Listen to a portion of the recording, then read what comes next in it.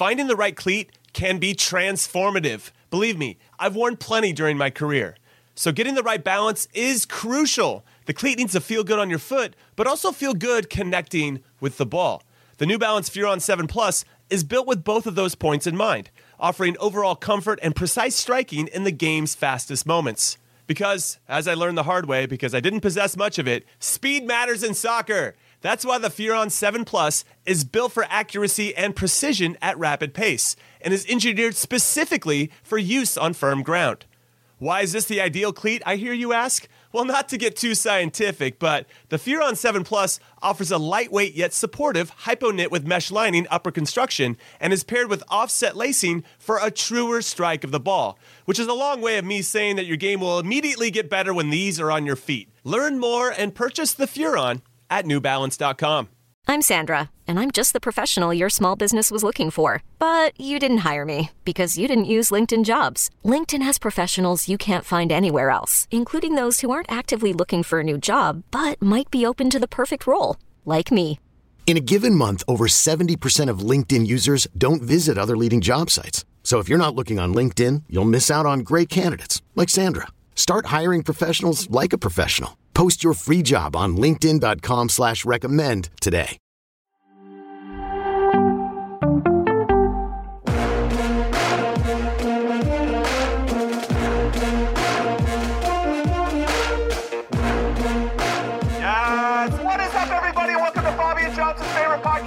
We trust.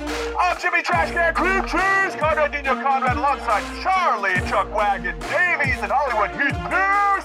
And today we are less than 1 week away from the roster being announced, but we got some goddamn injuries to attend to, and that isn't isolated to us because England are missing Reece James and Kyle Walker, France is missing N'Golo Kante and Paul Pogba, just to name a few examples.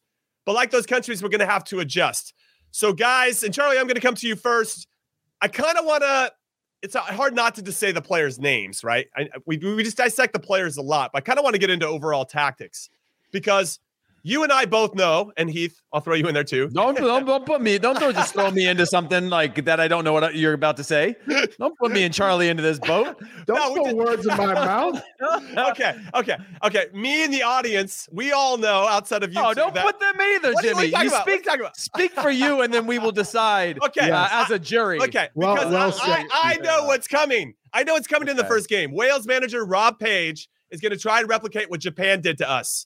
And I hope that we've learned from that obviously painful and disappointing 90 minutes where plan A wasn't working, but we kept trying to do plan A and shove it down their throats when it wasn't working. And why wouldn't you do what Japan did? I don't know if Wales can be as organized as that, but we're going to have to adjust to that. And because we haven't seen any evidence of that, I wonder, because we're missing a Weston McKennie, Tim Ree might be somebody we're looking to start. Ricardo Pepi looks like he's going to be our number 9. Do you put Gio Reyna centrally now? I mean, there's all these things. How are we going to adjust to that? Chuck, take it away. We're not going to play out of the back. We're not going to do it. Do you think, though? I mean, that's like a Greg Berhalter. Let's be real. Focal point. Cornerstone. Wales, for one, Gareth Bale is not Gareth Bale of old. It's just not. He's not going to be match fit. He's not going to be sharp. That's a huge bonus for the U.S. because that's the game changer. That's the outlier when you look at Wales. Gareth Bale. Have you seen the flag? The flag says it's been changed. It says Wales Golf LAFC. I mean, that he puts on the Wales shirt. It's just different. Stop. Yeah, no, Steve Cherundolo is U.S. men's national team ambassador for just leaving homeboy over there on the bench for a little bit as he came over. Bale's not going to be 100%. He's not going to be match fit. He's not going to be sharp. So regardless, I think for this U.S. team, you're starting off on the right foot because he can't. I would argue that he's not going to be able to play 90 minutes either. We're looking at Gareth Bale for 60, 65, and that's their best chance of having Gareth Bale for 3 matches in the World Cup. Now, on top of that, I think the U.S. give them the press. Go ahead, press us. We're going to play to our strengths and play into the channels for Timo Weah, for Christian Pulisic. And who's going to come into the midfield? I would think it's Gio Reyna alongside Yunus Musa with Tyler Adams sitting. Give it to me. I am here for it. I am here for that. I want that too. Heath, Now, am I putting words in your mouth? You don't think that Wales manager Rob Page is going to try to come out and do the same thing that Japan and Saudi Arabia did to us? That they basically wrote the playbook on how to make it hard for us. No, at the time you were attempting to put those words in my mouth, but now I agree with you. Now that you've said what you said, I agree with you. Like, they're going to make it difficult for us in a number of ways, and I think teams know that if they can come at us in a certain way, right, press us and try to get us to play, and then drop into, and this is where I go back to. Greg Berhalter failed in the last camp.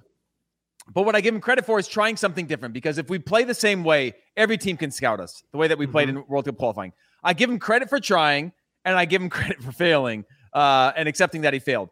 Now, I don't like our chances of being able to play in a different way, but if you're Wales, you're like, hey, let's press them in a way that forces them to change their game. And then if they can start to solve that, we can change our game to something else, right? We can maybe sit a little bit deeper. We can sit into our deep blocks if they're struggling with that, and be able to sort of keep us guessing. A lot of that is that fluidity of the game. And so I do agree with you, Jimmy, that they're going to come out in that way and try to punch us very early on, force some sort of bad turnover, and you could feel with our national team in those games, when we made one mistake, all of a sudden it was just like, you could feel the momentum shift. Yeah, but don't you like that? Don't you like that teams are going to do that and overcommit and overvalue their press and our weaknesses? If we take advantage of it. Who in the right mind thinks that Greg Berhalter is going to go, no, we're going to do exactly the same thing against Wales, the same way we played against Saudi Arabia and Japan. We're going to execute this time, but we're going to do the same thing.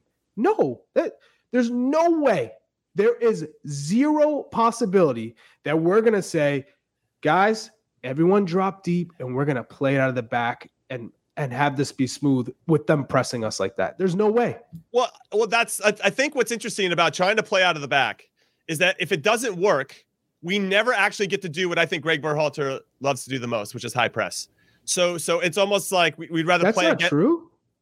I get the sense that he would rather sometimes, and this is somewhat of a Red Bull philosophy. They'd rather play against the ball than to have it.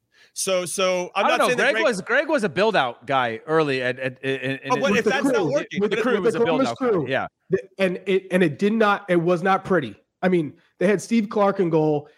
His feet were terrible in the beginning and they improved.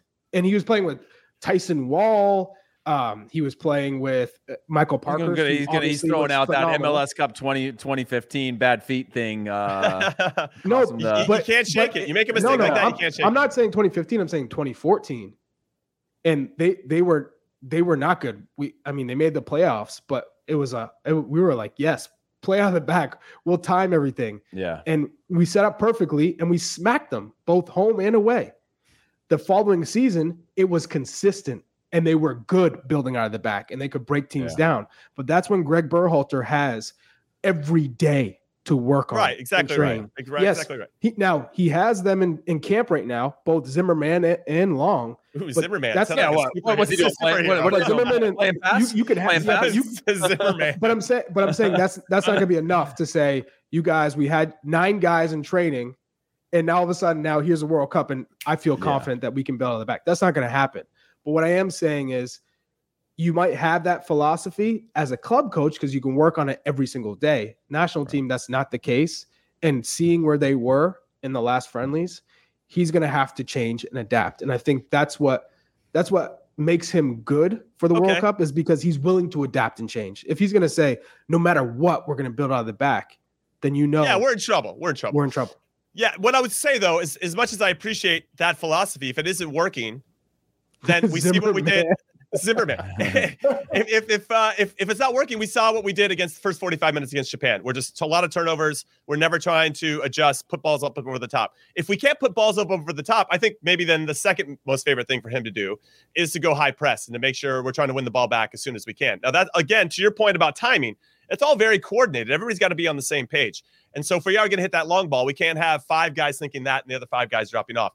And I find it interesting as to how quickly are we going to make that decision? Because I think Wales, if I don't even want to give them any goddamn tips at this point, but they should just drop off and let our center backs have the ball, and then see what happens, right? And then I wonder what the decision's going to be, because that will lull you into that false sense of security to like, I can do this, and then they sit on that second or third pass, and then they win it, and then where a little bit of our team shapes out, and then we're going to counter it, and that's not a lot of fun. So I guess let's put on, I know we got plenty of time to break down this game in particular, but as we're talking about this conversation, and Heath, I'll come to you first on this. What do you want to see if you're the coach of the U.S. men's national team, knowing that it's probably no McKinney? I don't know who you want to put at center back. Matt Turner's hurt, and it looked like Zach Steffen might be your best and healthiest option come November 21st. What do you want out of that first 45 minutes? Because I am a little bit tired, and we're getting into no messing around type crap now. Yeah. We don't want to go into halftime going, oh, we should have done this and we should have done that. And this is the kind of adjustment. Yeah. It's got to be just small tinkering at that point at halftime, not this wholesale change in philosophy. Well, I want to see just a simplified game plan of being willing to say, look, we have an ideal way that we want to play. But if that's not working, simplify the game. And like Charlie said, playing the channels is simplifying the game. Now, there's a lot of nuance to how you do it well and how you how you get in behind and all those things. But go back to certain basics if they are not working, or if that's what the game is giving you. If you know the spaces in behind the channels or whatever, have that freedom and trust in your players, and then the players have that freedom and trust with the manager to be able to solve those problems in real time. I would love to play through. I would love for Wales to show something, us break that first press, and them go, okay, we bluffed them, they bluffed back. Now let's sit back and we can play through that. I would love for that. But in the first 45 minutes with the youngest team in the World Cup, I'm fine if we don't even settle in for 45 minutes. Keep it scrappy, keep it big. Don't be afraid to lump in the channels, take very little risk, and let the game start to. I feel that way. Let it start to present itself a little bit, because that is how it happens a lot of times. Is it takes a while for that game to settle in. Everybody's a little antsy. No one's trying to make the big mistake, and so if we can avoid that, if I'm Walker Zimmerman, if every time I got the ball, it's Zimmerman, by the way. Oh, sorry, Zimmerman, or if I'm Cameron Carter Vickers, like whoever is in the field, don't be afraid to lump that ball into the corner and push everyone up. I mean, guys, should we just cancel this show? I mean, both of you guys you're both so unprofessional. I can't even I'm the world's foremost expert on what I'm saying right now, and you're laughing, guys. Come on. No, but I do think that not being afraid to lump the ball into the corner even and push the numbers up and fight in that place for a while and do those little types of games, I think could be really, really important. Still knowing that the whole goal against the Wales in the first game of the World Cup, if you could look at everyone in our group, that's who you won in the first game, and that's who you want to get 3 points against. So it's not about getting a point. It's not about playing fearful, but it is about playing the tactical sort of mind games to figure out where you can get your 3 points from. Wait, you dum-dums. You dum-dums. Listen, I actually do appreciate you saying that there's some bluffing that has to happen with your tactics when you approach a game. Have we seen that under Greg Berhalter? Or do we just kind of play it straight up going, we're just better, or they're just going to let us do whatever we want? I don't know if I've ever seen any. Are you folding? Well, that's the thing. I don't know. I mean, are they? Have you seen any evidence of this bluffing? Because I know that we've experienced it and we've seen it. And we've tried to do it ourselves. But in this particular group of players and this coaching staff, I think check. Check. Carl. What I will say is that this group will figure it out. In my opinion, they have what it takes to possess the ball, especially with Gio Reyna on the pitch with Yunus Musa.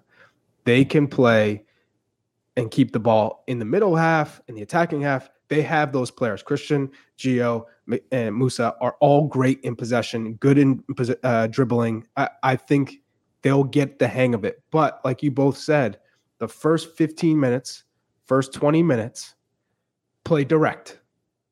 We are not trying to connect those little 5-yard passes in the back, because that's when they got in trouble. And they're starting to say, you know what, I can play into this tight window here into Weston McKennie's feet or Tyler Adams' feet. And maybe they weren't they were facing their own goal. What do you expect with them to do with that ball? Now, if you play Gio Reyna or Yunus Musa, they have the ability to turn and wiggle and create that space. And then once they pop through, they're running at the back line, forcing people to come out of position, or that back line just collapses into their own 18. And that's when you can find Timothy Weah into space, Christian Pulisic 1v1. That's when this game will open up. So I firmly believe that Greg would have learned enough things in that last couple matches to say, all right, I know we want to possess the ball. We have the ability to possess the ball against Wales and Iran in particular. But let's say for the first 20 minutes, let's be smart. Let's be safe. and we're just going to play direct and try and switch things up and then move our lines high. Yeah. Force them to break us down, right? And then once the game settles in, we start to play a little bit. What I really liked about your comments, Charlie, was that, yes, getting Musa and Reyna on the ball is important, but it's those entry passes and how they're receiving the ball that I think is going to be of the utmost importance, so they can do those little half turns and start to run at whoever the opponent is. Now, what I will add to what you're saying is what I like about Anthony Robinson being healthy again and Sergiño Dest thankfully being healthy again and starting to get minutes for Milan after his little bit of an injury scare. Both of those guys are good in 1v1 situations. So if they have some pressure, they're very comfortable with maybe just pushing it to the side. They don't necessarily have to beat that player, but can they create a passing lane that allows them to find the players that you're talking about in a really meaningful position on the field? And if you add Tim Ream into the equation, who can hit that big switch, who is a good, calm passer of the ball, I really think that'll help settle our team in a lot of different ways. Players that we didn't have available against Japan, so we'll have to wait and see. But now let's talk about the goalkeeper, because Matt Turner is still out. Didn't play for Arsenal now in the last 2 match days in the Europa League. I'm going to come to resident Arsenal fan Heath Pierce on this. Are you nervous? Because Zach Steffen seems to be our best and healthiest option at this current moment. Does that make you nervous at all? Are you back on the Zach Steffen train? You think Turner, if he gets healthy, you'd still start him? Like, what are your thoughts on this goalkeeper situation, Heath Pierce? The one thing I give credit in this situation to is almost everybody stopped talking about Zach Steffen. And that might be the best thing that's happened to Zach Steffen. No one was talking about him. Yeah, good shout. He's in the championship. He's not a Man City player anymore. He's not our big national team star anymore. He's just a guy playing in the championship, and he's grinded back from an injury to get consistent games, get solid results, and get reps, get minutes in high-pressure environments. So when I think about a starter, I'm not worried about that. I think he's coming back into that fold from a place of humility, from a place of having to go back to sort of ground zero to prove himself with minutes, not with potential, not with he's Zach Steffen at Man City, not any of this stuff of the environment that he's in every day. He's in a pressured environment where you're playing a lot of games and he's playing consistently. So I'm not worried about that. Now, the Matt Turner thing, I'm worried about, again, that sharpness. Of course, he wasn't playing a ton of games as it was, but he was playing every other week or so like that. So this comes down to, I think, the manager's choice, but I'm not uncomfortable with Zach Steffen because I think he's found his form again and did it in the best way possible, where it wasn't our number one and he's continuing to sort of make big mistakes. He's gone back to the grind and the hustle, kind of in the shadows from where our sort of peripheral has been, or where our focus has been in terms of the players that we need and the pressures that are being placed on him. So I don't know. What's your take, Charlie, on Zach Steffen with regard to being the number one or what I just talked about? I think Zach finally is in a good rhythm with his health, with his performances. He's in the right frame of mind. And that's huge. Matt Turner, I think, given his injury now and not being able to train every day, you always go with the hot hand. And I think Greg Berhalter had always favored Zach Steffen because of his ability to play with his feet. Mm-hmm. Now, I don't think that's going to be a massive sticking point in the World Cup, considering we probably won't play out of the back all that often. But the fact that he can start attacks and find those wide players if teams do press us, I like the fact that Zach Steffen is fit, feeling good, and starts for that first game against Wales. But I think it's a win-win. Whether Zach starting or Matt Turner, I think we're all pretty confident in both getting the job done.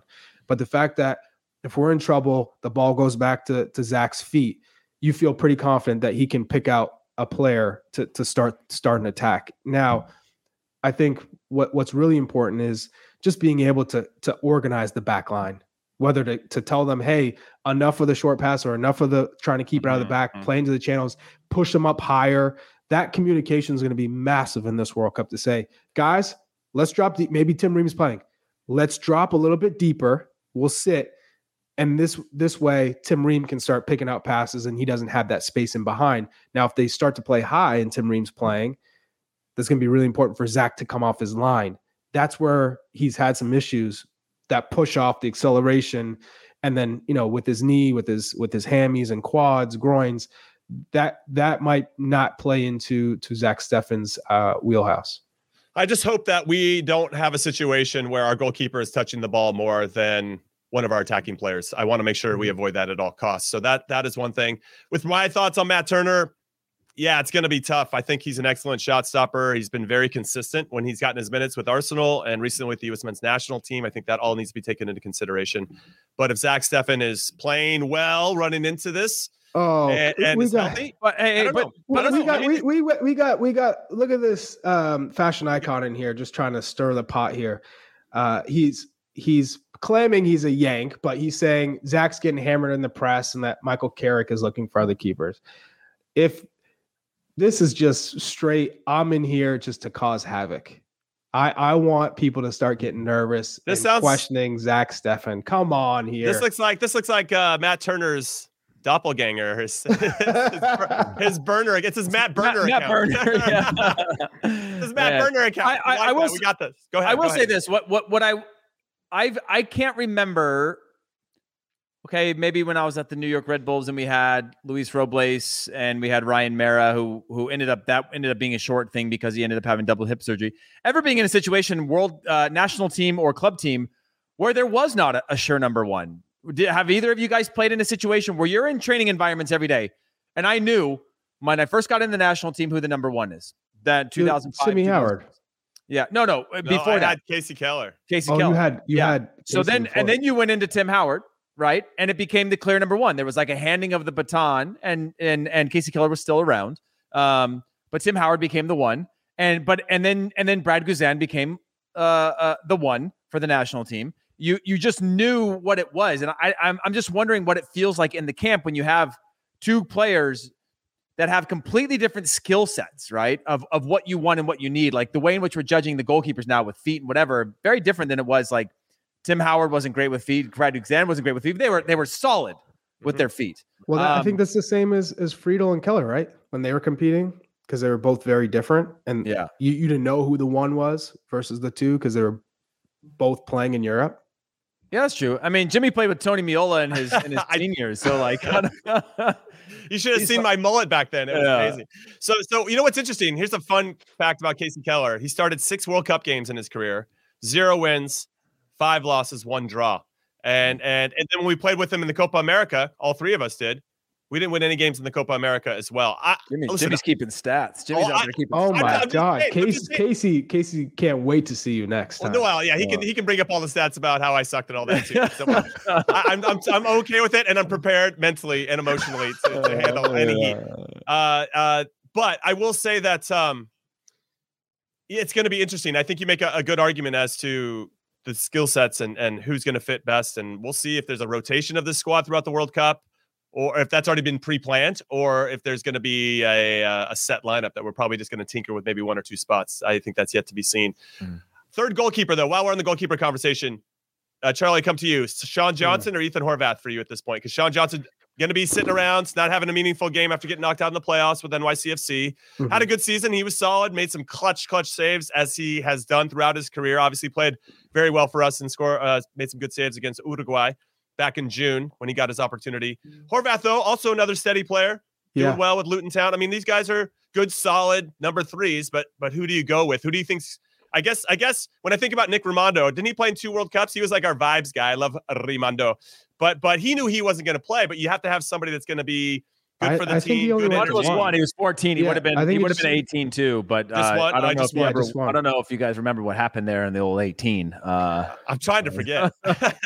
I will say if I had to pick, I'd pick Sean Johnson just because he's been so good for 2 years now, 2 seasons. Just penalty shots, his shot stopping, even his feet have improved tremendously. For me, just seeing him in the friendlies in the summer, that's who I'm going with. And he's just a great locker room presence. He brings it every day in training. Yeah. He's like a soundboard. That would be my guy. But I know Ethan Horvath is a great kid too. Everyone rallies around him, especially knowing how he came into a game. He's already proven being cold, coming in for a Nations League final match against Mexico and making some big saves. So it's hard to say, man, we're going to forget about Ethan Horvath and what he's done, especially because he's playing, every week in the championship. But I just think the late push for Sean Johnson would take him over the top for me. We'll give it a shout out. I like Sean Johnson as well. Gago Slanina, do you think no, too soon? Too young. Too soon. When they increase the World Cup to 48 teams and they go to 90-person rosters, then Gaga would have made this he one. might even be pushing to start at that point in 4 years. But I think I agree with Charlie that I'm going to go Sean Johnson. I mean, he's been good for a year. Yeah, they started a little slow this year and whatnot, but he's been solid, especially in the playoffs, playing on a team that didn't have a ton of possession, had to keep his team in games. He's kind of got that. And I think with that comes trust. Right, that trust that you're ready to play, if called upon. I highly doubt he'll be called upon, or the third will be called upon, but you never know. That's my third goalkeeper for this. Okay. Now, before we get into a couple other injuries that I want to discuss before our first and only break of the show, Charlie, you have fashion icon coming back at you, saying I'm a fellow Bostonian. Who starts versus Wales? Hey, in goal? Let's Charlie? go Boston. Come on, Chuck. Come on. Who starts in goal for you against Wales right now? Zach Steffen starts. You think that's because of Matt Turner's injury? Yes, I think it's because of Matt Turner's injury. If Matt Turner had not been injured and continued to play, number one. Arteta comes out and says, this kid is for real. He's a real top goalkeeper, good, improving. He would be starting in the World Cup. But an injury makes it much easier for Greg Berhalter to say, I'm going with Zach Steffen. He's fit. He's healthy now. He's better with his feet. So ultimately, I'm going to go with the player who's fit and in form. Mm-hmm. Yeah, and I think I'm going with Turner. That's part of it. You think Turner will end up being? I mean, fashion icon didn't ask you actually, but I just look back at those games and I go, I'm going with who's going to keep me in games, make those big saves. I just don't see a world in this World Cup where the little balls that we saw from Zach Steffen over the years, we can clip it and keep it and whatever are super important. But I just don't think this team showed an ability for that to be a value. Now, maybe it is, you know how it is when you defend for long periods, having a goalkeeper that can find that pass and help you to break pressure and keep it when you're defending for waves and waves. Maybe that is the difference, and they're equal on shot stopping. So I don't know, but it's hard for me to overlook Turner right now, unless it's like injury going into the roster. Yeah, I know you want Matt Turner, but who do you think Greg starts first game versus Wales? Also, take into consideration if we've all had these little. Honestly, growing injuries. If you have a little bit of a growing injury, you're not playing the same way, man. You're not playing free. You're thinking about things you shouldn't be thinking about. Groins are tough. Groins are really tough. Yeah. So Heath, who are you starting at? So you're going still Matt Turner. I think I still want to stick with kind of innocent until proven guilty. Matt Turner on this one, type man, of look at his groin's on trial. Well, is he still on your 3 down or no? Exactly right. I mean, I put everybody on it now, dude. I'm nervous. I'm hoping everybody's just disappearing because they were like, dude, this might be my World Cup. I better pull up lame for a couple of weeks so I get picked. Shout out to all my YouTube comments here. You know it. Any injury to Matt Turner, that was going to be, especially when Zach's starting, is the easy out to say, going back to my original guy. Yeah. My number one. That's fair. Come on. Yeah. I get it. It's interesting. Brad Friedel actually came out and said that Matt Turner should leave Arsenal because he's too good of a goalkeeper to sit behind Aaron Ramsdale. So that's interesting. Nice to see Brad Friedel resurfacing after a not very successful stint as head coach of the New England Revolution. Maybe you should get everybody in a circle and they can talk about how bad they were that particular game. That's a deep cut there for Charlie Davies and Revolution fans. All right, so a couple more injuries before we got to let Charlie go as well. We take our first break. Weston McKennie's still out, but Cameron Carter-Vickers doesn't go to Madrid to play against Los Blancos in the Champions League because he has soreness in his knee. This is the player that Chuck wrapping in the cocoon. He's wrapping in the cocoon. He's like bubble wrap. That's fine. Not only is he wrapping his physical body in a cocoon, I mean, emotionally and for confidence, we don't want him to get slapped around by Real Madrid either. So there's a lot to like about him not going down and playing the reigning Champions League winners. Oh, you mean the 3 penalties they gave up? 3 penalties, get hitting on the counter, just chasing the game the whole time. From the center back? It's not great. The center back situation with everyone injured. It's not great. It's not ideal. Or sharp, right? Because players aren't playing like Zimmerman and Aaron Long. Zimmerman. I know we're on center backs, but midfield, right? McKennie out. It's only really 2 options: Aronson and Reina. I would assume. Well, we saw in Saudi Arabia, Kellen Acosta actually Not that McKinney was out there too, but Acosta was there. You could have Acosta, Musa, and Adams. I think Acosta's in play because of what Greg, if he wants to get a little bit more conservative, he could do it. Very much so. But if you're thinking Wales, you might have more possession, more attacking opportunities. Aronson or Reina makes sense. And in possession, probably Reina. And then in England, if you're talking about we're just going to be playing long, pressing, need counterattacks, more movement, that's probably more in a Brendan Aronson role or Kellen Acosta. I mean, if you want someone a little bit more defensive and you play with two, Acosta and Adams. But how do you feel about the midfield with the U.S. considering those are the real to be options? honest, I like our options. I like that we have some depth. I like that we can go defensive with Acosta. I feel very comfortable with him there. And I also like that we have two different types of players in Aronson and Reina that can give us different looks. So we have three different, and then De La Torre, had he been healthy, I don't know if he's going to make the team anymore because it looks like he's going to be out, but he even gives a little bit of a different wrinkle than those other three guys. So I don't mind our midfield. Central midfield has always been pretty solid, assuming everybody stays healthy. So I'm totally cool with what. Well, I'd prefer, to your point, to see something more attacking wise against Wales, but I guess we'll have to wait and see how it goes. We'll get into the more of this conversation. Excuse me. We got to let Czech go. We got to take our first and only break of In Soccer We Trust. Much love to y'all. When we come back, it'll just be me and Heath, which is kind of how everybody wants it anyway. You guys know what I'm talking about. And Charlie. Just kidding, Charlie. Just kidding, Charlie. We love you, and we love Zimmerman as well, and it's going to be great. Enjoy those mahogany walls, and we'll be right back right after this. Don't go anywhere. Robert Half research indicates 9 out of 10 hiring managers are having difficulty hiring. If you have open roles, chances are you're feeling this too. That's why you need Robert Half. Our specialized recruiting professionals engage with our proprietary AI to connect businesses of all sizes with highly skilled talent in finance and accounting, technology, marketing and creative, legal, and administrative and customer support. At Robert Half, we know talent. Visit roberthalf.com today. Okay, picture this. It's Friday afternoon when a thought hits you.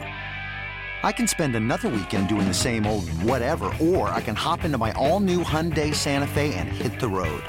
With available H-Track all-wheel drive and 3-row seating, my whole family can head deep into the wild. Conquer the weekend in the all-new Hyundai Santa Fe. Visit HyundaiUSA.com or call 562-314-4603 for more details. Hyundai, there's joy in every journey.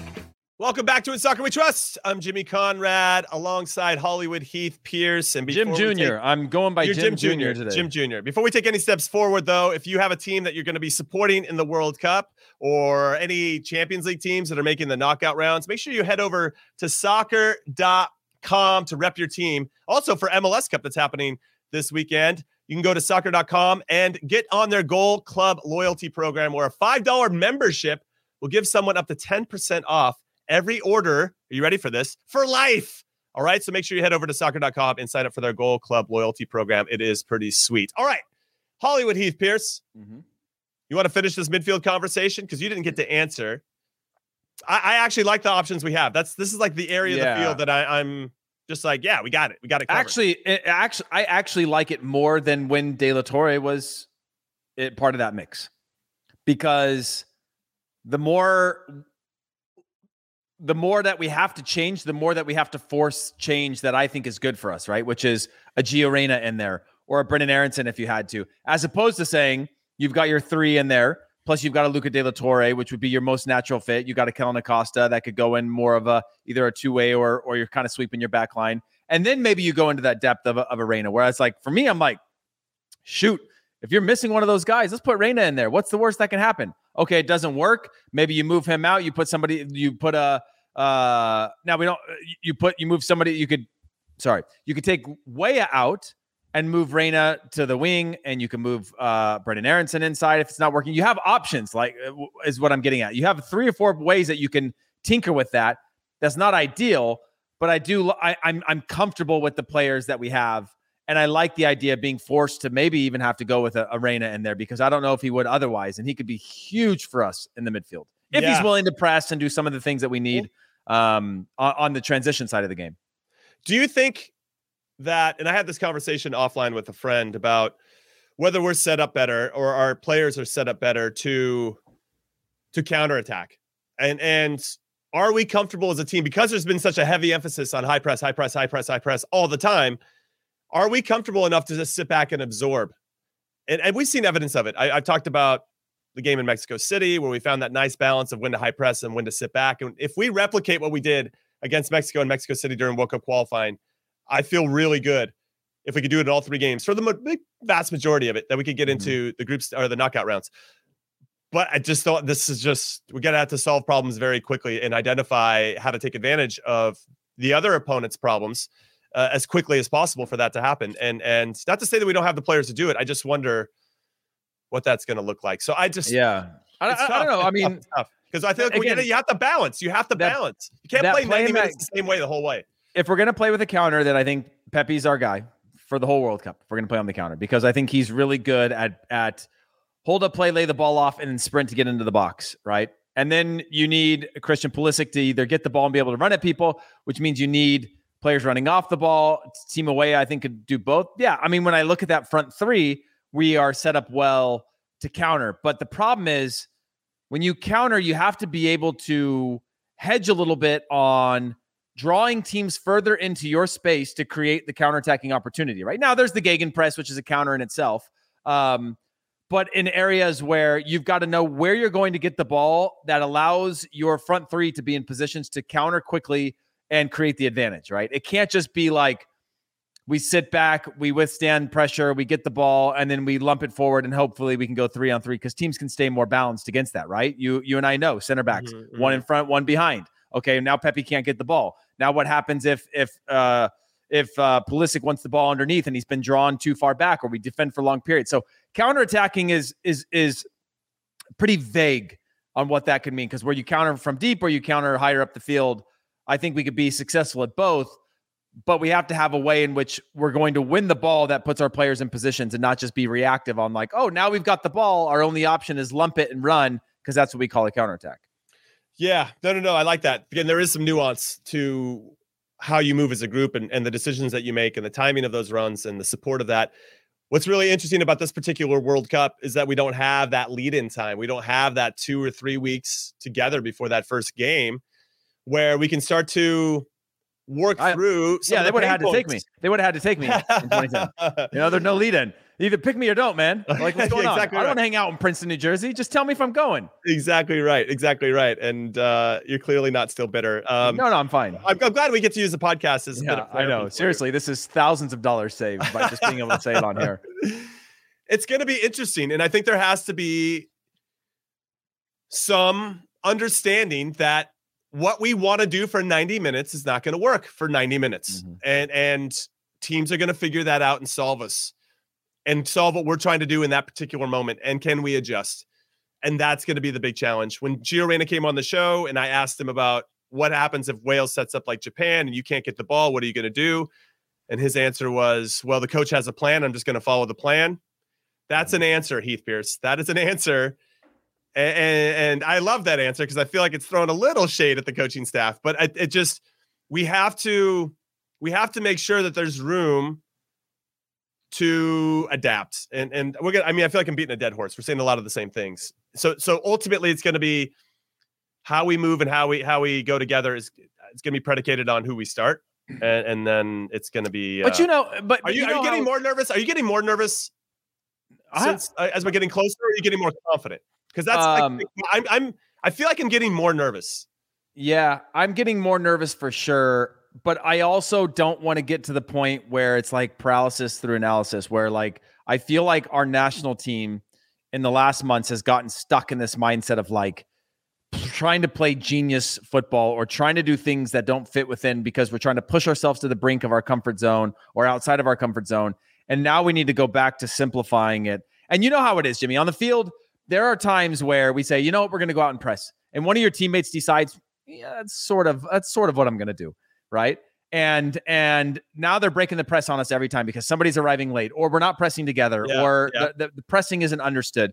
And that's when you need to have, when I look at the team, these leaders that say, guys, okay, just sit in our mid block. Let's tighten this up and make it hard, or force them wide because they're showing us, we thought they were amazing wide, but they're not doing anything wide. So force them, like that sort of like understanding. I I think is what's going to be more important than anything Greg Berhalter does, because you go into it. And again, I go back to the Women's World Cup. There was all kinds of rumors, some of which I think were significant, that the players and Jill Ellis did not get along, and that the players were going to come together despite anything she wanted and to spite what she wanted, to show that they can win united regardless of what the game plan was or what the tension was in the locker room. They came together and united. And this group is going to have to do that. That's an experienced team you're talking about, the Women's World Cup, though. That is the true. Women's National Team. That is a very experienced, highly successful, win almost every competition they're in women's team. And this is a team that's not like that. They're not the same age. They don't have that savvy. They haven't been around. They haven't seen enough of a life, let's say, to understand the repercussions of a potential decision that's gone either good or bad. And then when you've lived as long as, I'd say, some of the girls, some of the women on the women's national team, Yeah, but having said that, they have more pressure than any sports team we've probably ever produced in the U.S., other than maybe the Redeem team, to go and win the World Cup at all costs. And with that type of tension, there needed to be that unity, right? So, I agree with you, though. There is that you can't fabricate experience to do that, but they're going to have to tap into something that brings them together, where even if it's one player, even if Walker Zimmerman says, guys, everybody in my hotel room tonight, we're going to talk about this. Yeah, sure. It doesn't matter. Yeah, we've gotten to this point, whatever.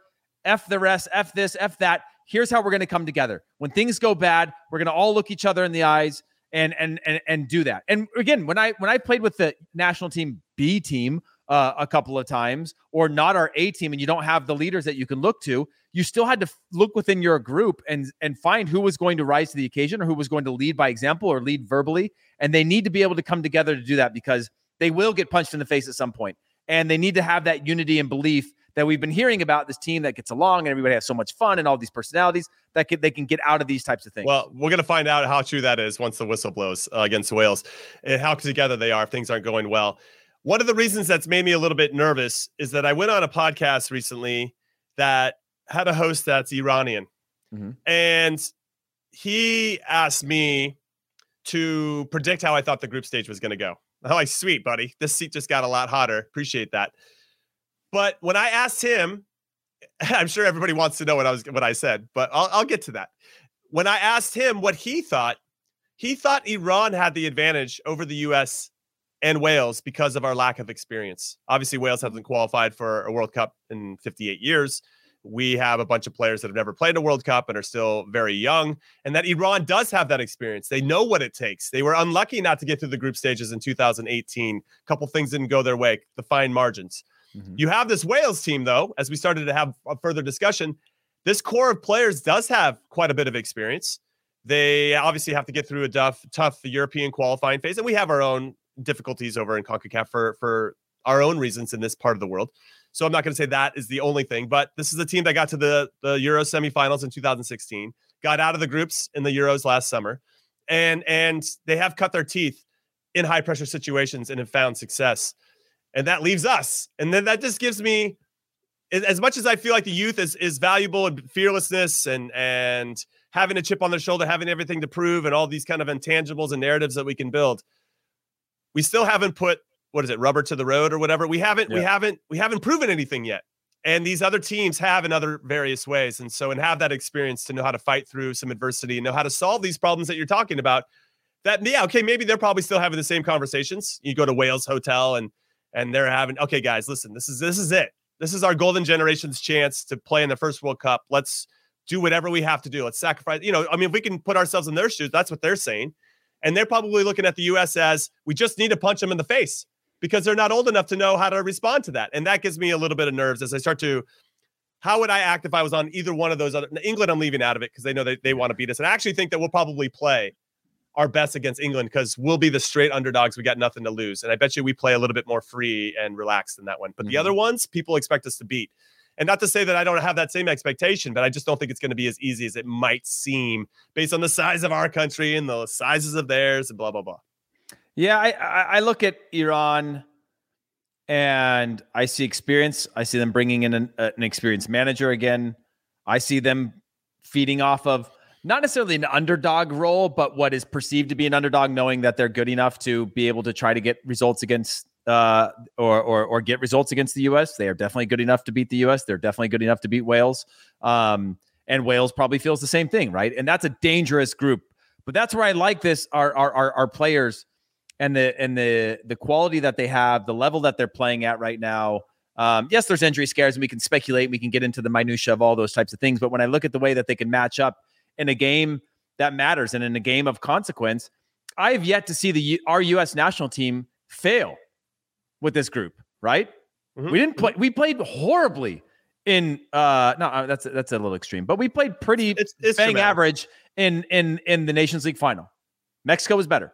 Honduras was better than the U.S. for large portions in the semifinals. We won the Nations League. We played pretty average in the Gold Cup final. We came out of that scrapping and fighting. It wasn't beautiful. It wasn't playing somebody off the pitch. I don't even remember a game in either of those competitions that we played somebody off the pitch. And then got into qualifying.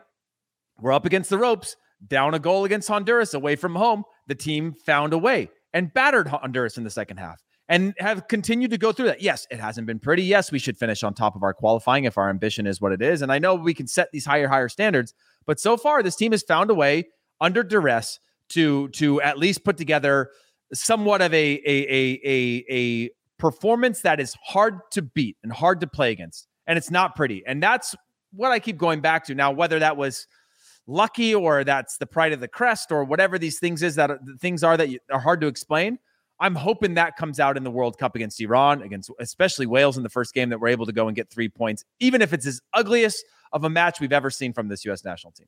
Yeah, I don't really care how it looks. I just want to make sure we get the result. But I'm a firm believer that you create your own luck. And we did create our own luck in those matches that you're referencing.